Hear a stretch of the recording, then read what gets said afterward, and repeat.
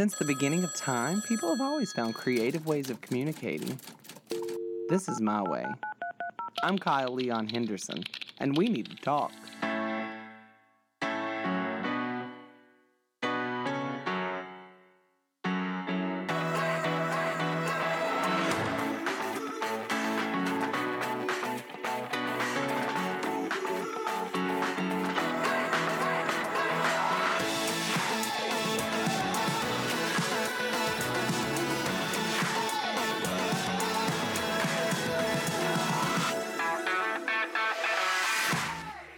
Hello. Some people live in neighborhoods that are nice and quiet, and then some people live where we live. Welcome to We Need to Talk.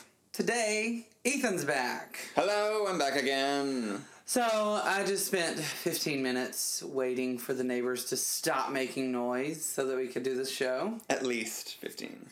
I'm pretty sure they're not done making noise yet. Oh, no, no way. I don't like to complain about my life situation because life is wonderful and life is getting really great for you and me, but knock on wood, but not too loudly. Simultaneously, our neighbor was whistling for 10 minutes to get his kids to come back home while his youngest child was knocking on the metal screen door that reverberates through every bone in this building. And then all three of our other neighbors decided to pull in their garbage cans at the same time. Welcome to living on the east side of LA. Although, to be fair, that youngest kid is freaking cute. He's super cute. He's a little chubby, bowl-cutted. Yeah, he's got a bowl cut, he's chubby, and they're fun.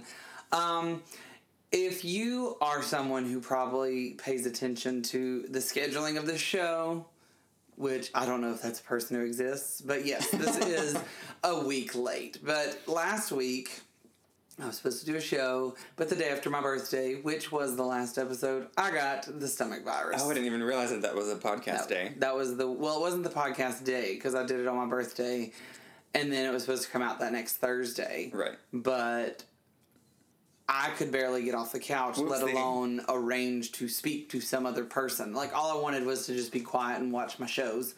Yep.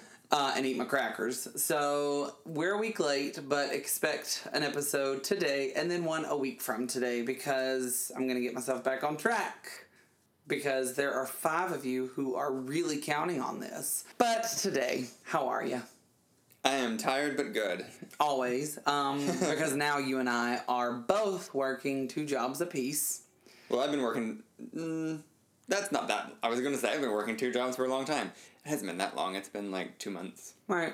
And mine's been since January. Been working 2 jobs, but we make do. I didn't tell you this until just now. One of the personnel managers showed me 3 positive reviews on the website that I got. Oh, really? Mm-hmm. You've got positive reviews? Mm-hmm. Oh, nice. It was good to see.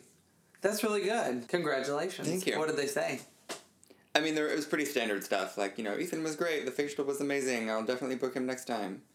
Well, okay. I'm kind of like, I'll hold you to it. So if you want Deborah. a facial from Ethan, who is amazing, per Deborah, he's at Burke Williams. If you're willing to come out to Santa Monica on a weekend. But yeah, so last episode was an episode that was bonus with the conversation with my parents. But just after I recorded that episode and edited it and put it together, you came in from work and you and Michelle Castle, friend of the show, took me to a rooftop bar downtown to have drinks, and it was actually really fun. And if I could bottle the energy that was your face when she stepped out of the elevator, oh yeah, we would be able to retire early because that face was the face of just joy and surprise. You know I love a surprise, and you surprised me for my birthday. Actually, you surprised me twice because I had only 2 drinks at the bar, so I wasn't even getting hammered for my birthday because I don't do that anymore because I'm an old queen. But yeah, so the bartender gave me not the bartender, but the manager of the bar gave me a shot, which turned out to be actually 3 shots of tequila in a glass. But again, got a little tipsy, but I didn't think anything of it. The next day, we woke up because you and Michelle also were taking me on an excursion for my birthday, but I was feeling sick, and I thought it might be a little bit of a hangover thing, and I actually threw up for the very first time in 12 years. I don't like Which is a good record. It's a good record, but now it's, it's like those signs in a restaurant. 392 days without an accident. Oh no, that old lady just slipped. Yep. So we're back to square one. So it's been a week and 4 days since I've thrown up. Hooray. But yeah, I thought it was just a hangover thing, but I was sick all day. It was not a hangover thing. We should have probably also said before you start talking about this, trigger warning. We're talking about vomit. Oh, get over yourself. If you're triggered by vomit, then you don't have to watch me do it. Plenty of people are. Well, they didn't. Like I said, they didn't have to watch me do it. Like the people at the San Diego Zoo had to watch me throw up in public. That's true. Which, to be fair, nobody was rude or weird about it. The worst thing that happened was some woman went, "Oh no." Oh no. Yeah, but and it's one of those self-conscious things because I'm like, she probably thinks I got hammered and can't. Well, no, she probably thinks I got hammered and can't handle my alcohol like a college frat boy or something. And it's not that. I had the stomach virus, but I was trying to be brave. But I'm glad I did it then and not on the ride home. But yeah, that was the excursion.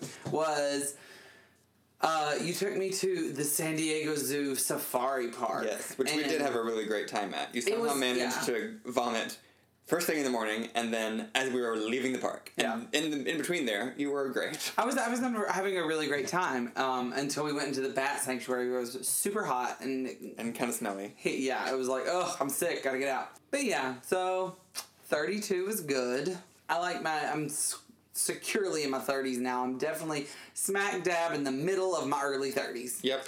And that's okay, because with age comes wisdom. And for me, beauty. I've been losing weight left and right. Mm-hmm. So I feel like I look better than I've looked in years, and I feel healthier than I've felt in years. Which reminds me, I finally got health insurance. Hey! Applause! Because I am one of the few, well, actually it's more than a few people who still don't have health insurance because this country's health system is all kinds of screwed up.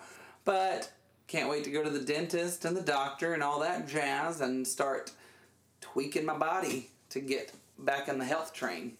And I just got dental insurance for the first time as well. So now we're going to shop for dentists and have a family dentist. Adults. How about it? Yes. So an exciting thing you and I have been doing lately, well actually, exciting thing for me, and I hope it's exciting for you. You never had really the culture in your own life to watch a lot of television or movies or sort of get on the gravy train of what everybody else is doing until I came along. Would that be accurate to say? Oh, sure. Yeah. So I've been, over the last 9 years, I have been giving you shows to watch and giving you things that, sharing shows, television shows especially, that are really important to me because television is very important to me. So, yeah, we're doing another show, which actually led us to a second show. I've been making you watch Beverly Hills 90210 because it's coming back for the reboot this summer. It's only going to be 6 episodes, though. So it's kind of low grade reboot. We're in season 2 right now. Mm-hmm. Do you are you excited about the reboot? Do you think it's gonna be interesting, or are you just like, I gotta see the whole thing? I gotta see the whole thing. I will say that so far, Beverly Hills 90210 that I have to say, because just 90210 is a different thing, isn't that right? Okay. That's the spinoff. Okay. There's a spinoff season, a show that was on the CW. So far, it's been fine to watch, but it's not something that I'm loving. Well, and here's the thing. Here's the reason that it's different now than it ever has been, because up until now, I have only shared shows with you that I absolutely love. Mm-hmm. And I do really love Beverly Hills 90210 for a nostalgia in my own life, because my whole family used to watch this together. It was really weird. But it's not a show that I'm endorsing as one of the greatest shows of all time, yada, yada, yada, because that's what I've always told you. I said, I'll never make you watch anything that isn't phenomenal. And up until now, that's been true, right? Right. The reason we're watching this is because you, like I said, you didn't watch television. So, but I'm sharing with you, exemplary 1990s television.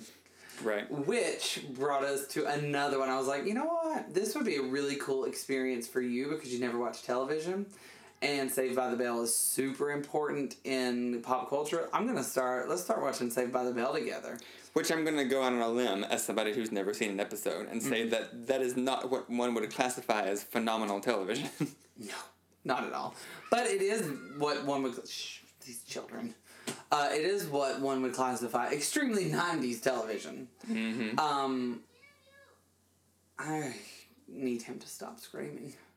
I knew that at some point I wanted you to watch Saved by the Bell just because you told me once that you really enjoy the really pop culture phenomenon, like experiencing that now so that you can have a frame of reference for when people are talking about it. Because you listened to whole podcasts about Saved by the Bell and had never seen an episode. Yes. I can't remember what it's called, but there was a podcast where somebody would sit down and watch an episode of Saved by the Bell with a guest, and then they would discuss it. Never seen an episode, and I listened to a few of them just for fun. I was like, Saved by the Bell's a thing. This person seems funny. Let's listen to this. Well, and I got to thinking about specifically, now her name is Tiffany Thiessen, but at the time in the 90s she went by Tiffany Amber Thiessen. And she was the it girl on both shows. She was, the hottest ticket in town on both of those shows. So it was really interesting to see the juxtaposition of Saved by the Bell Kelly Kapowski to Beverly Hills 90210 Valerie Malone. And just the complete... neither of the shows are, phenomenal shows, but the juxtaposition of her two characters is really fascinating to watch. Her acting processes...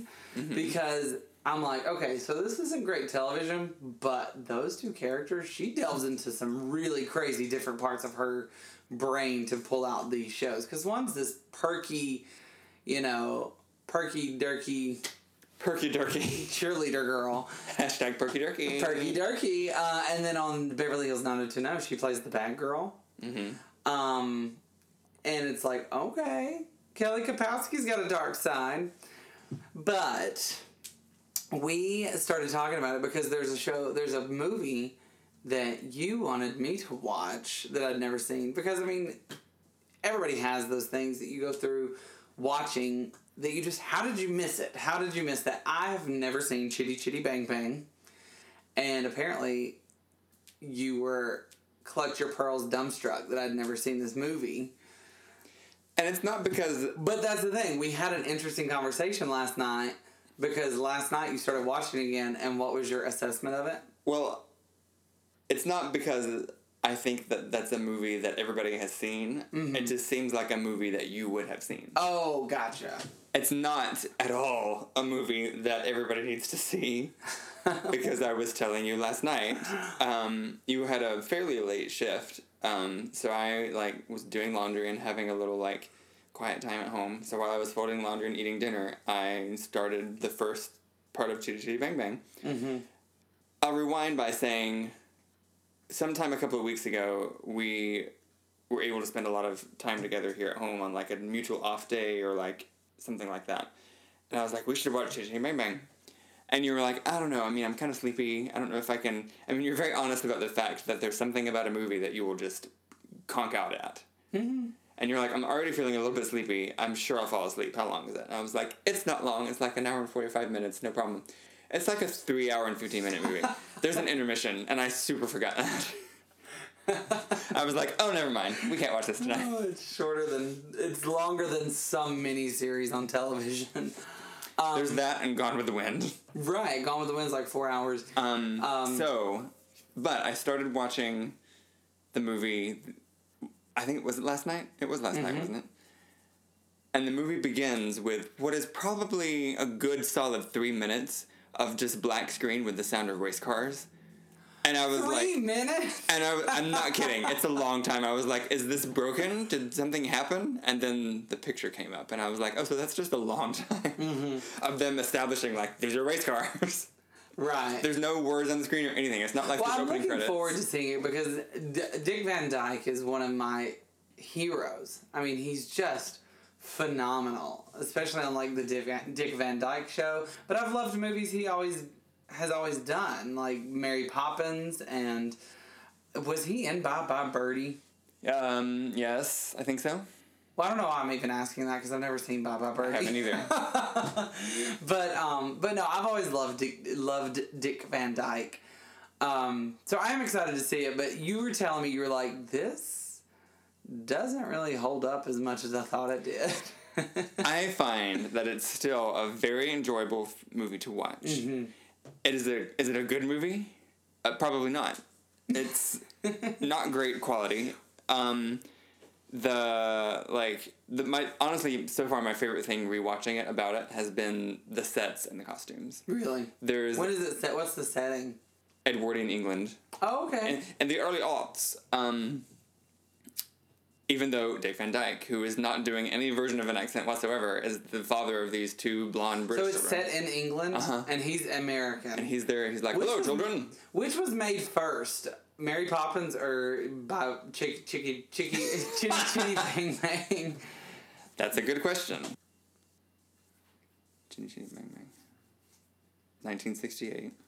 It's 64 is Mary Poppins. I know that 64, one. So Mary Poppins. So Mary Poppins came first. So maybe they were like, okay, we want you to be English again. But don't try. But don't do what you did in Mary Poppins. But we're also not going to explain what happened, like are these children illegitimate? Is the mother dead? Did you Who was she? Go to boarding school in America? Nobody knows. Wait, there's no mother? No.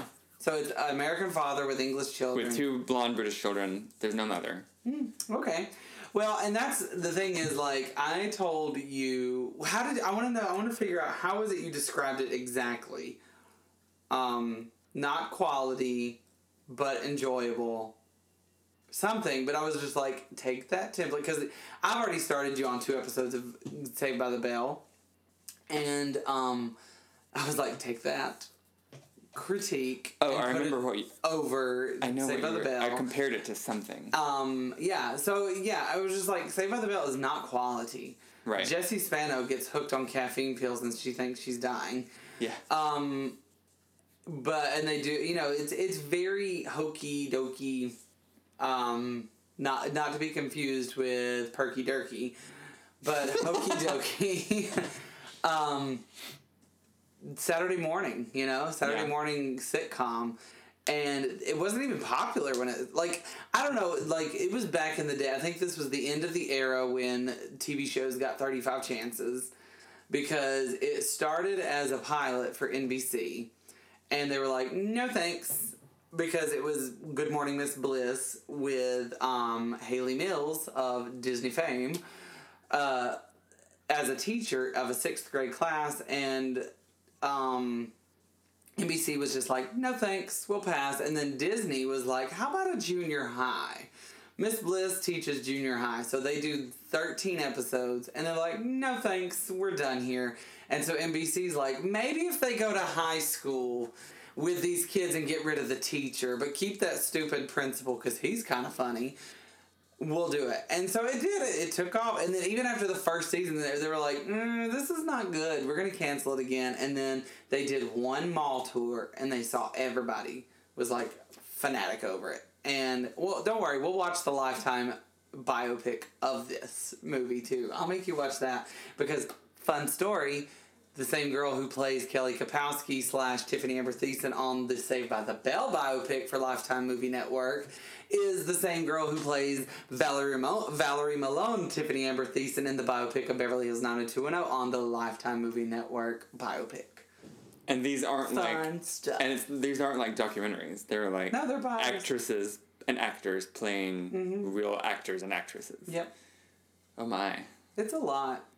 I might have to veto that. No, you can't. You have no choice. Because if you're going to take the executive order, the whole saga. But you're going to be excited when we get to Saved by the Bell, the college years, because Dean McMahon is played by Holland Taylor, the goddess of American theater and television. I don't know if I've ever seen anything with her in it. Did you see George of the Jungle? Oh yeah, you keep telling me this. Yes, I did. You did? She plays the Ursula. Mom. Ursula's mom. Mm-hmm.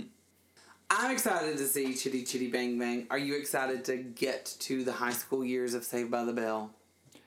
I am, I guess. just because isn't that like what everybody cares about?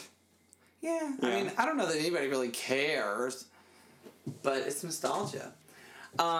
So what all do you know about Saved by the Bell? Like, what are the some of the ones that you've known about just because you're a human alive on planet Earth? So Of course, the drug addiction by Jesse Spano. which I'm so excited.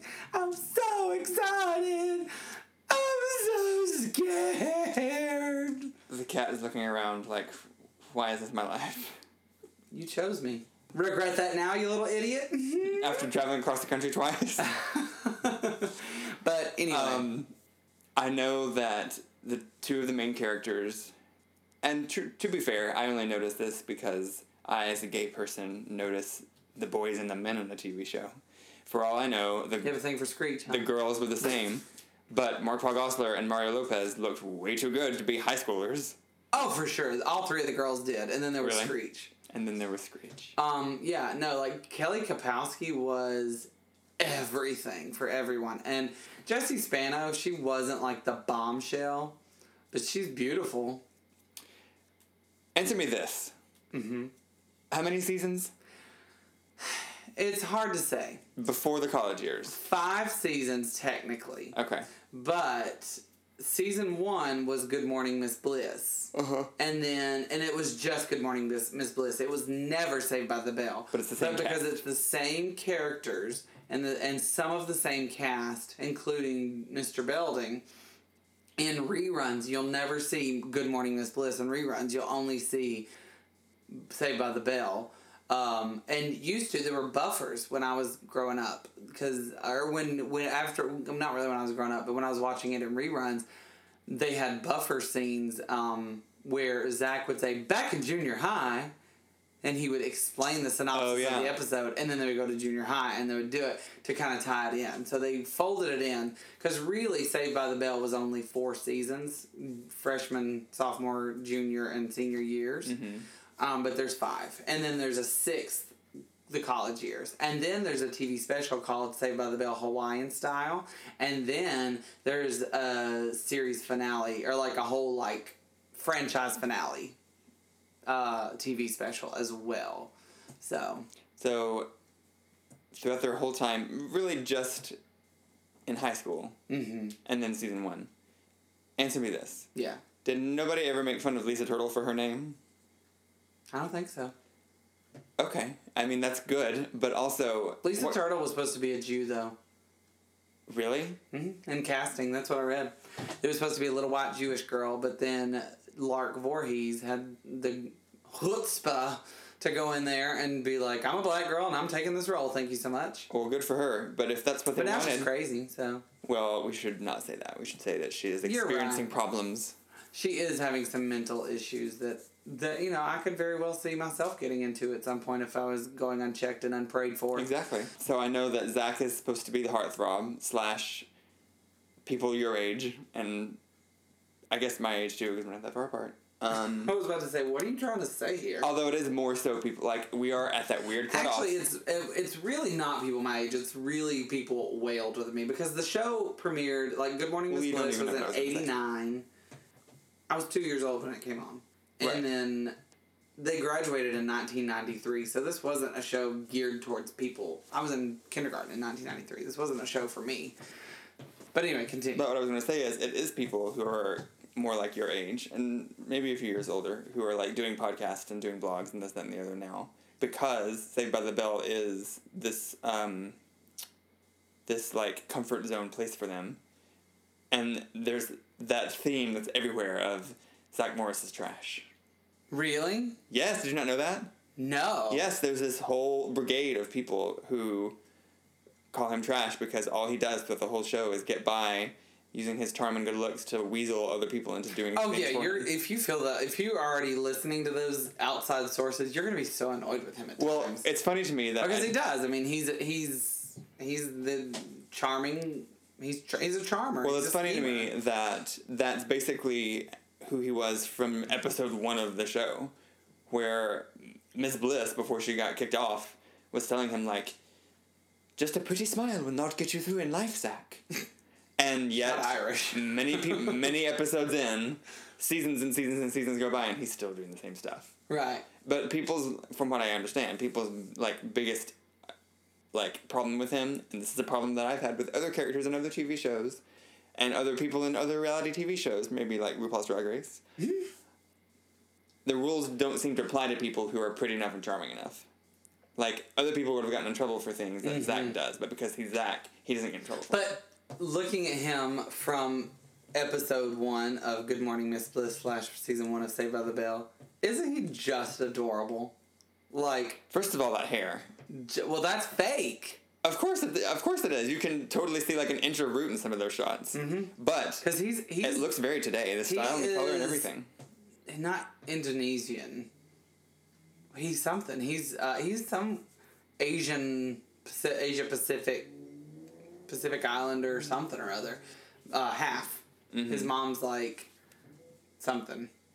Yeah, but no. So he was black hair. He had black hair, and they dyed it blonde to be the surfer dude.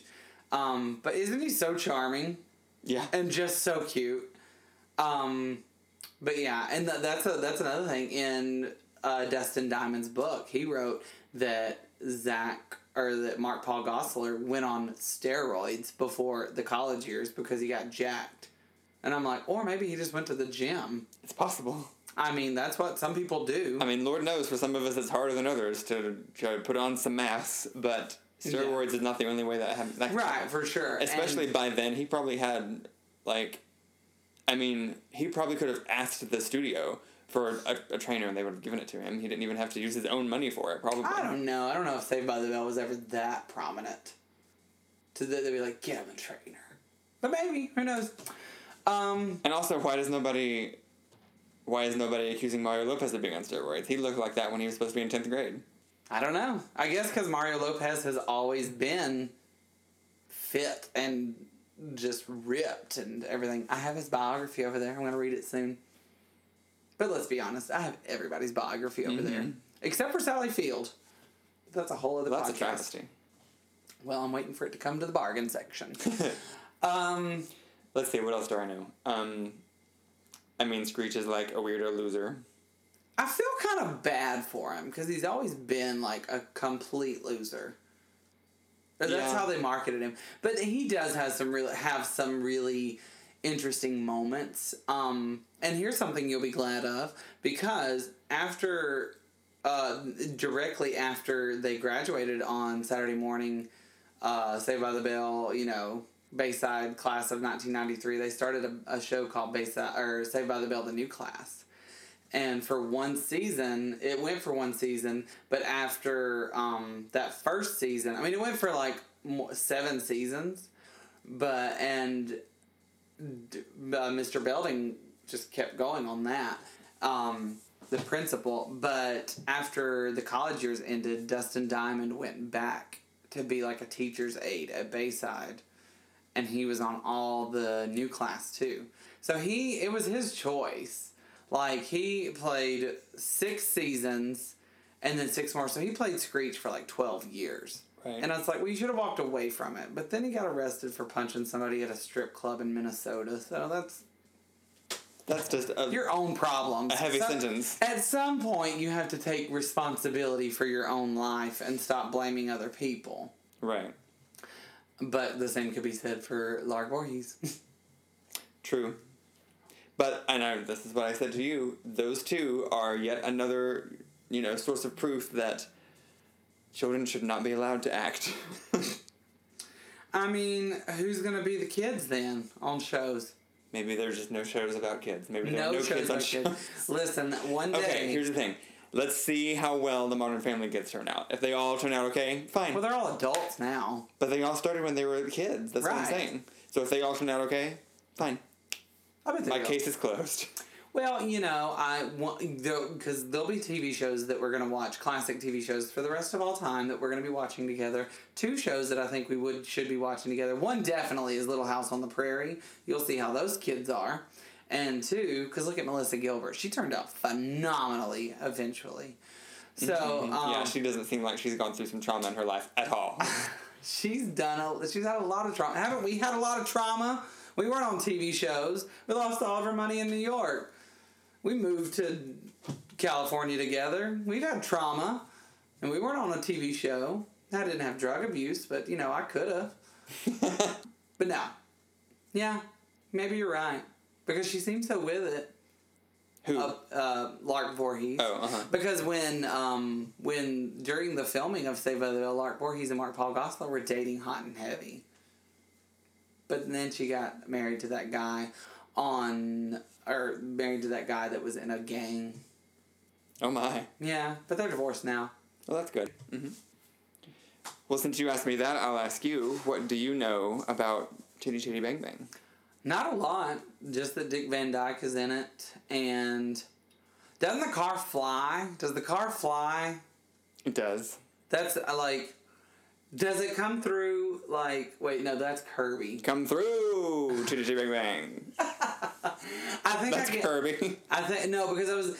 Okay, so do you remember the Disney Masterpiece VHS releases that we would get, all the movies, like the Walt Disney Masterpiece classics, that like Aladdin and sure. like all the classics. Uh-huh. Well, they always had the opening credit advertisements, on the VHS. It's like, bring home Disney. I remember one where Kirby was driving, but it landed on the lake and bounced off the lake or whatever. Who's Kirby? Kirby the Love Bug. Oh, Herbie. Oh. I was like, Kirby the little pink Nintendo character. Herbie the Love Bug. Okay, Herbie. See, there's so many secular worlds that collide because you love Kirby, and Herbie is Disney, which I love, and ironically, Chitty Chitty Bang Bang and Anastasia are both movies that are not Disney that everybody thinks is complete Disney. Yep. But that's Angela Lansbury's fault. Why is that her fault? Because she played Mrs. Potts and the Grand Duchess, whatever. Yeah, that people thought that Disney owned her, and they don't. They don't. But come through, Angela Lansbury. Solve those murders. So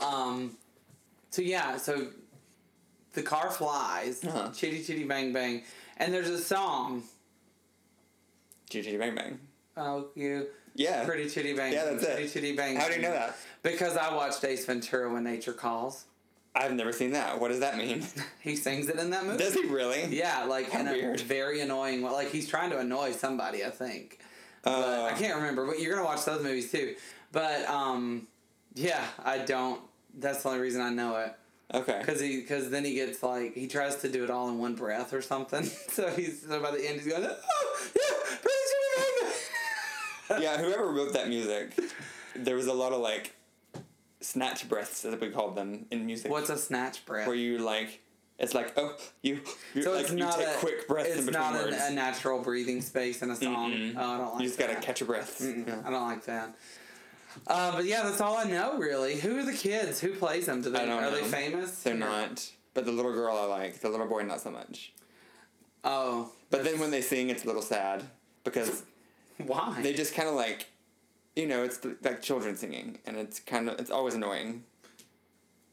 Sally Ann Hose plays Truly Scrumptious. What is this? She's gorgeous. Her name is Truly Scrumptious. Yeah. And this was written by Roald Dahl, by the way, so. What is his name? Caraticus Potts. Caraticus Potts. That's Dick Van Dyke. And then there's Truly Scrumptious. And then there's just Toymaker, Benny Hill. Oh, Benny Hill's in it, okay. And Lionel Jeffries. Oh, I like Lionel Jeffries.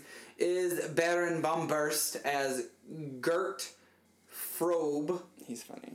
Anna Quayle is Baroness Bumburst. Lord Scrumptious. So her name is Truly Scrumptious and Lord... That's like Lovey Howell or something. James Robertson. I'm trying... There's nobody I know in this at all. Except Dick Van Dyke. Child character. Oh, Child Catcher. There's a character named Child Catcher. Yep. Jeremy. That's the boy. Adrian Hall, Jeremy. Okay, and then Barbara Windsor plays Blonde. So... Blonde. Jemima, that's Heather the girl. Ripley That's the daughter. Plays Jemima. I like her. The boy Davy not so much. K. Admiral. First Spy. Oh, the spies are funny. Okay, there's a lot of moments in this movie that are very Three Stooges-esque. Okay. So I think you'll like those parts. Yeah. So I'm dead. And I was also telling you last night, I think you'll like the grandfather. His first appearance, he walks out of the house. Like, there are so many moments that happen in this movie that you're like, oh, that reminds me of Three Stooges. And then anytime the grandfather's on stage, it's like, oh, they took a character from, like, Monty Python's Flying Circus and just planted it in this movie. Well, that's what it feels, because, like, I'm looking at the IMDb, and the last 6 characters in the top cast is inventor.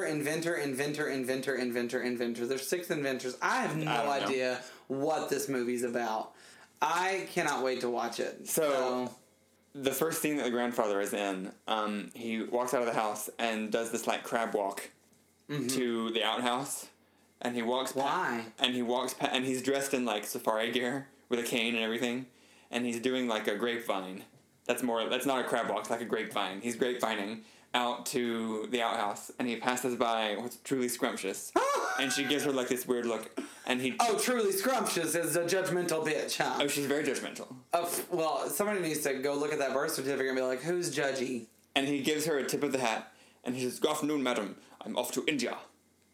And then he goes into the outhouse. So it's basically very English, very British. Like, very British humor, like, American people's version of humor when they're doing humor at the expense of the British people. I don't think so. I think it's written by British people. Because you remember when Kim Cattrall was doing an English accent, and she's like, "I was born in India."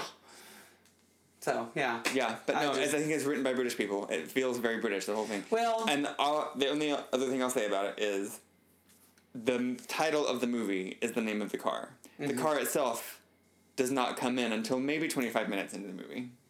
Okay. And... Well, there you go. Toward the end, there's a fantasy sequence that ends up not being a fantasy. So you're in for it. You're in for a treat. Well, I can't wait. I'm looking forward to it. We're going to watch that soon. We're going to watch Saved by the Bell, Beverly Hills 90210, and we'll reconvene at some point and give our thoughts. But for now, let's go for a break. And when we come back, we'll talk about something a little more serious. Let's do it.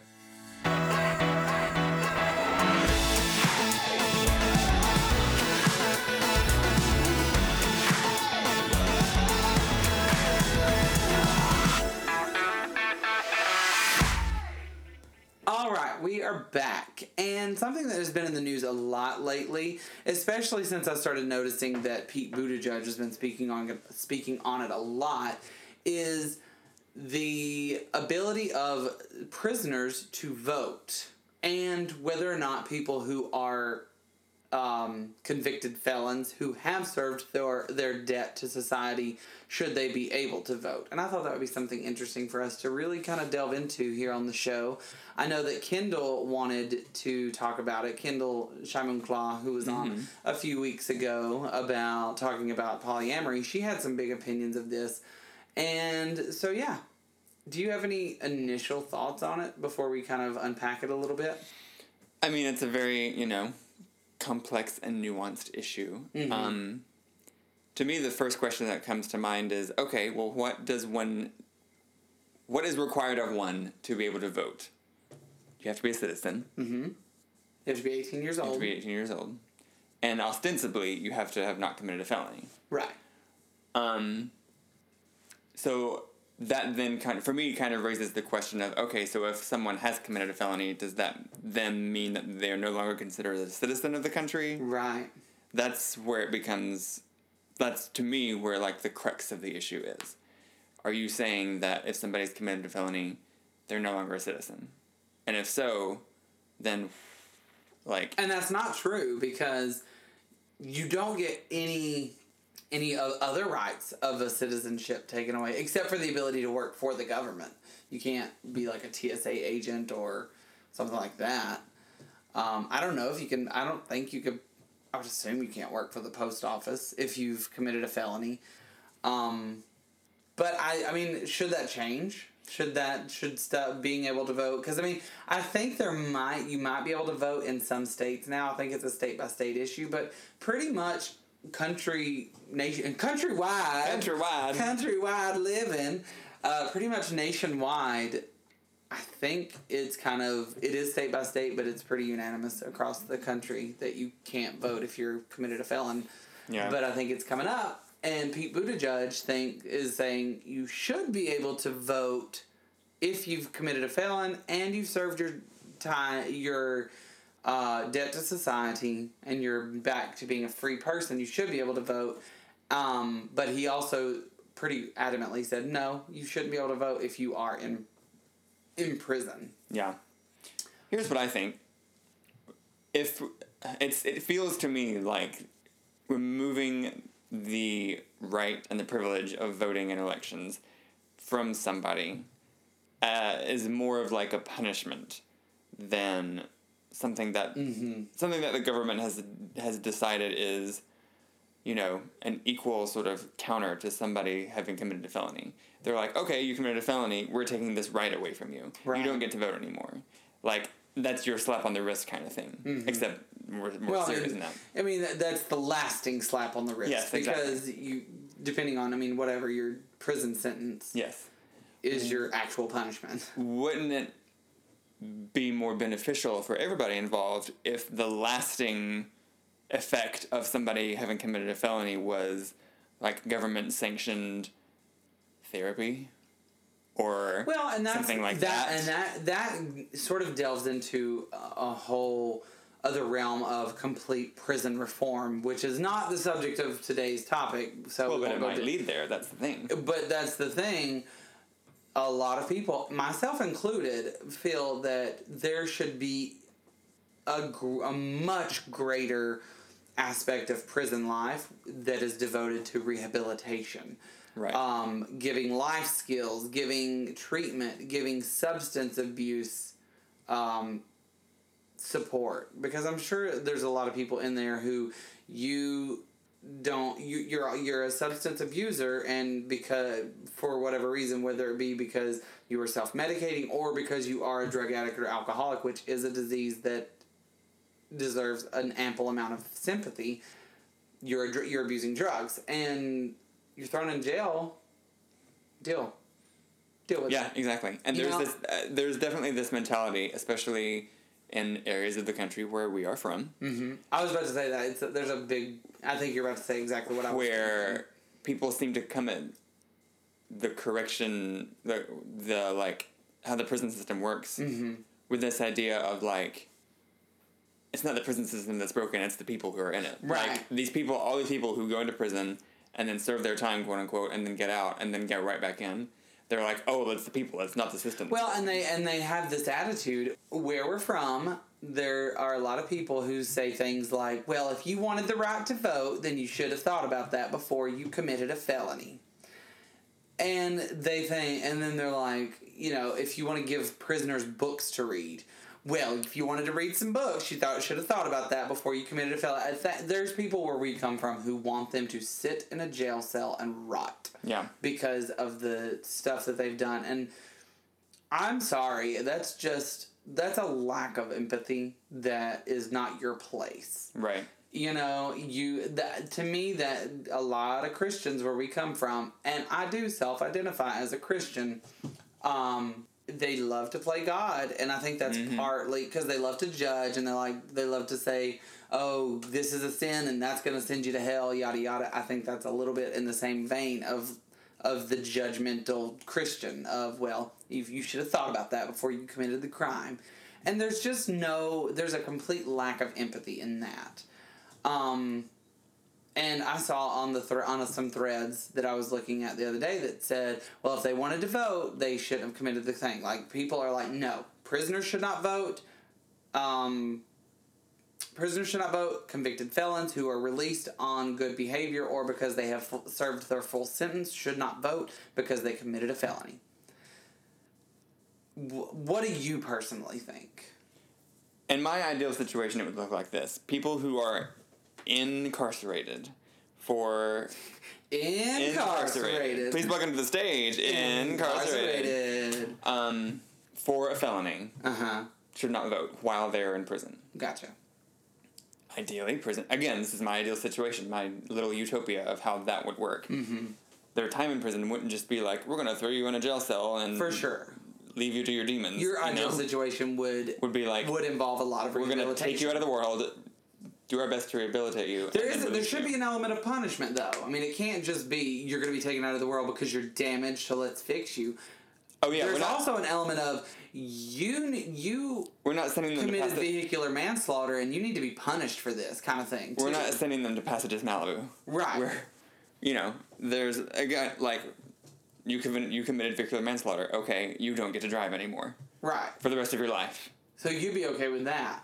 Like, you never get to drive anymore because you've committed vehicular manslaughter, but we're not going to take every ability of yours to have a life away from you. And then, to me, it seems like, I mean, obviously the worst case scenarios that we can come up with are things like rape and murder. Right. For those kind of situations, I mean, the best thing that I can think of would be we're gonna take you out of the world, put you in this prison, try our best to rehabilitate you. Once you have, proven to us that you can be released, here's your follow-up program. This is mandatory psychiatric help. This is mandatory counseling. So you want the follow-up after prison? What do you mean? Or do you mean during prison, psychiatric help? Well, during and after. Yeah. Follow-ups. Intensive work while they're there. Yeah, because you need to be nurtured a little when you are coming back to... Because I've heard stories like when somebody went to prison for 20 years and they got out and they didn't know what cell phones were and they didn't know what the internet was and stuff. So it was just so different that they couldn't... It was freaking them out. So, but then also more so for me, it's this idea of once we've released you back out into the real world, you need to keep coming back to having these regular visits, having these regular psychiatric checkups in a way for us to make sure that you are still okay. But what about voting? Then after a probationary period, once you've been released from prison, we'll have a probationary period, 6 months. So you think ultimately yes. And then, convicted once felons. that probationary period has passed, if you have shown all the good signs and you're on the right track, then yes, you will get the right to vote back after 6 months, a year, whatever that probationary period would look like. If you commit another felony, gone for the rest of your life. Gotcha. Well, okay. So, and I had, there's an acquaintance, I will call him, who commented on one of my posts on Facebook, who was saying, I think that prisoners should be able to vote because prisoners, they're people who are having decisions made about them that they have no say. Mm-hmm. And I don't know. What do you feel about that? I don't know. I mean, it's a valid point to make. I do think that part of, for me, the issue of the prisoner who is in prison voting or not voting isn't so much an issue of their rights as a citizen. It's more about their ability to recover. Right. To me, and maybe this is completely wrong because I am not a psychiatrist, nor am I an expert in this field in any way whatsoever. Well, it's good for you that I am. What do you know? It seems to me that it would work best if that person was just kind of isolated completely from the world. You don't get to watch anything, you don't get to see anything, you don't get to read anything. Well, I mean, and we cannot forget... And you can't participate in the voting. Prison is a punishment for something very severe that you've done. Right. I mean, that's my thing, and I don't think we should lose sight of that, but I do think that we need to address that there are prisons that are for profit, and they're really exploiting these people in a way that is only beneficial for their bottom line. Right. They're people getting excessive sentences, and then there is no rehabilitation, because if you don't rehabilitate them, then they will be a return offender and they will come back to your prison, which will give you more government funding.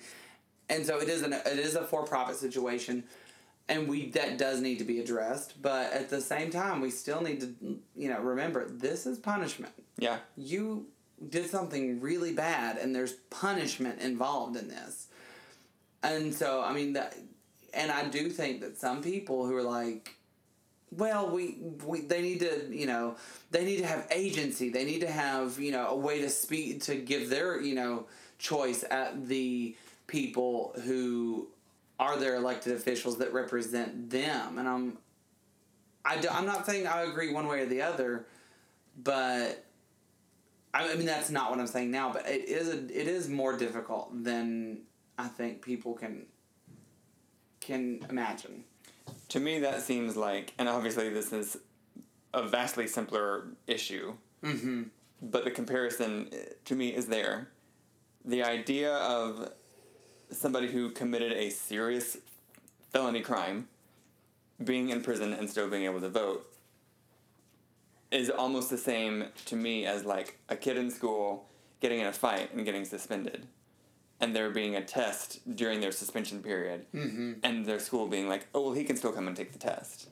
Like, no, sorry, like, you knew what you did. So you don't think current serving inmates in prison should be able to vote? Is that your opinion? I don't think so. I understand the logic and the compassionate reasoning behind somebody saying. I mean, I get it. They are being represented. These people that they're essentially voting for, say hypothetically an inmate gets to vote, you're voting for someone who represents you as well as a citizen, because you're still a citizen of the United States when you're in prison. Right. But you committed a felony. Yeah. You're taken out of society. Yeah. And I think that's how I feel about it. Because we agreed to disagree, this person on Facebook and I, because they're being, but there has to be some form of punishment. And I think once you've served your debt to society, whatever that may be, then you get to return to it. In a sense. That's where I'm at right now. This is one of those situations where I'm very willing to be open-minded about the whole thing, mm-hmm. and very willing to have my mind changed at any moment. I am not committed to sticking to it like I am with other issues, Yeah. You can convince me of everything. And on The View the other day, Meghan McCain was like, do you want terrorists and murderers and rapists voting once they get out of prison? And it's like, are they gonna get out of prison? Like, is a terrorist gonna get out of prison for that kind of thing? Well, if he's white, you better believe he will. Right. Well, and that's what Whoopi said. She's like, if he's paid his debt to society, then he's paid his debt to society. And that's what I'm talking about. The judge is the one who sentences, and the judge is the one who gets to say, you owe me this much. You owe me 20 mm-hmm. years in prison. And if that's your debt, that's your debt. And that's what I was talking about earlier. There is definitely this mentality that comes from the right, that once you've committed a certain level of crime, you're suddenly, like, stripped of humanity. Right. Like, you must be a monster if you can do these kind of things. Oh, yeah, they love to paint people a monster.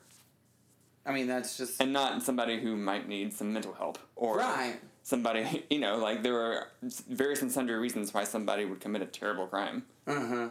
This is one of those conversations that I think will pop up in other episodes coming forward, because we are in the beginning months of the 2020 election.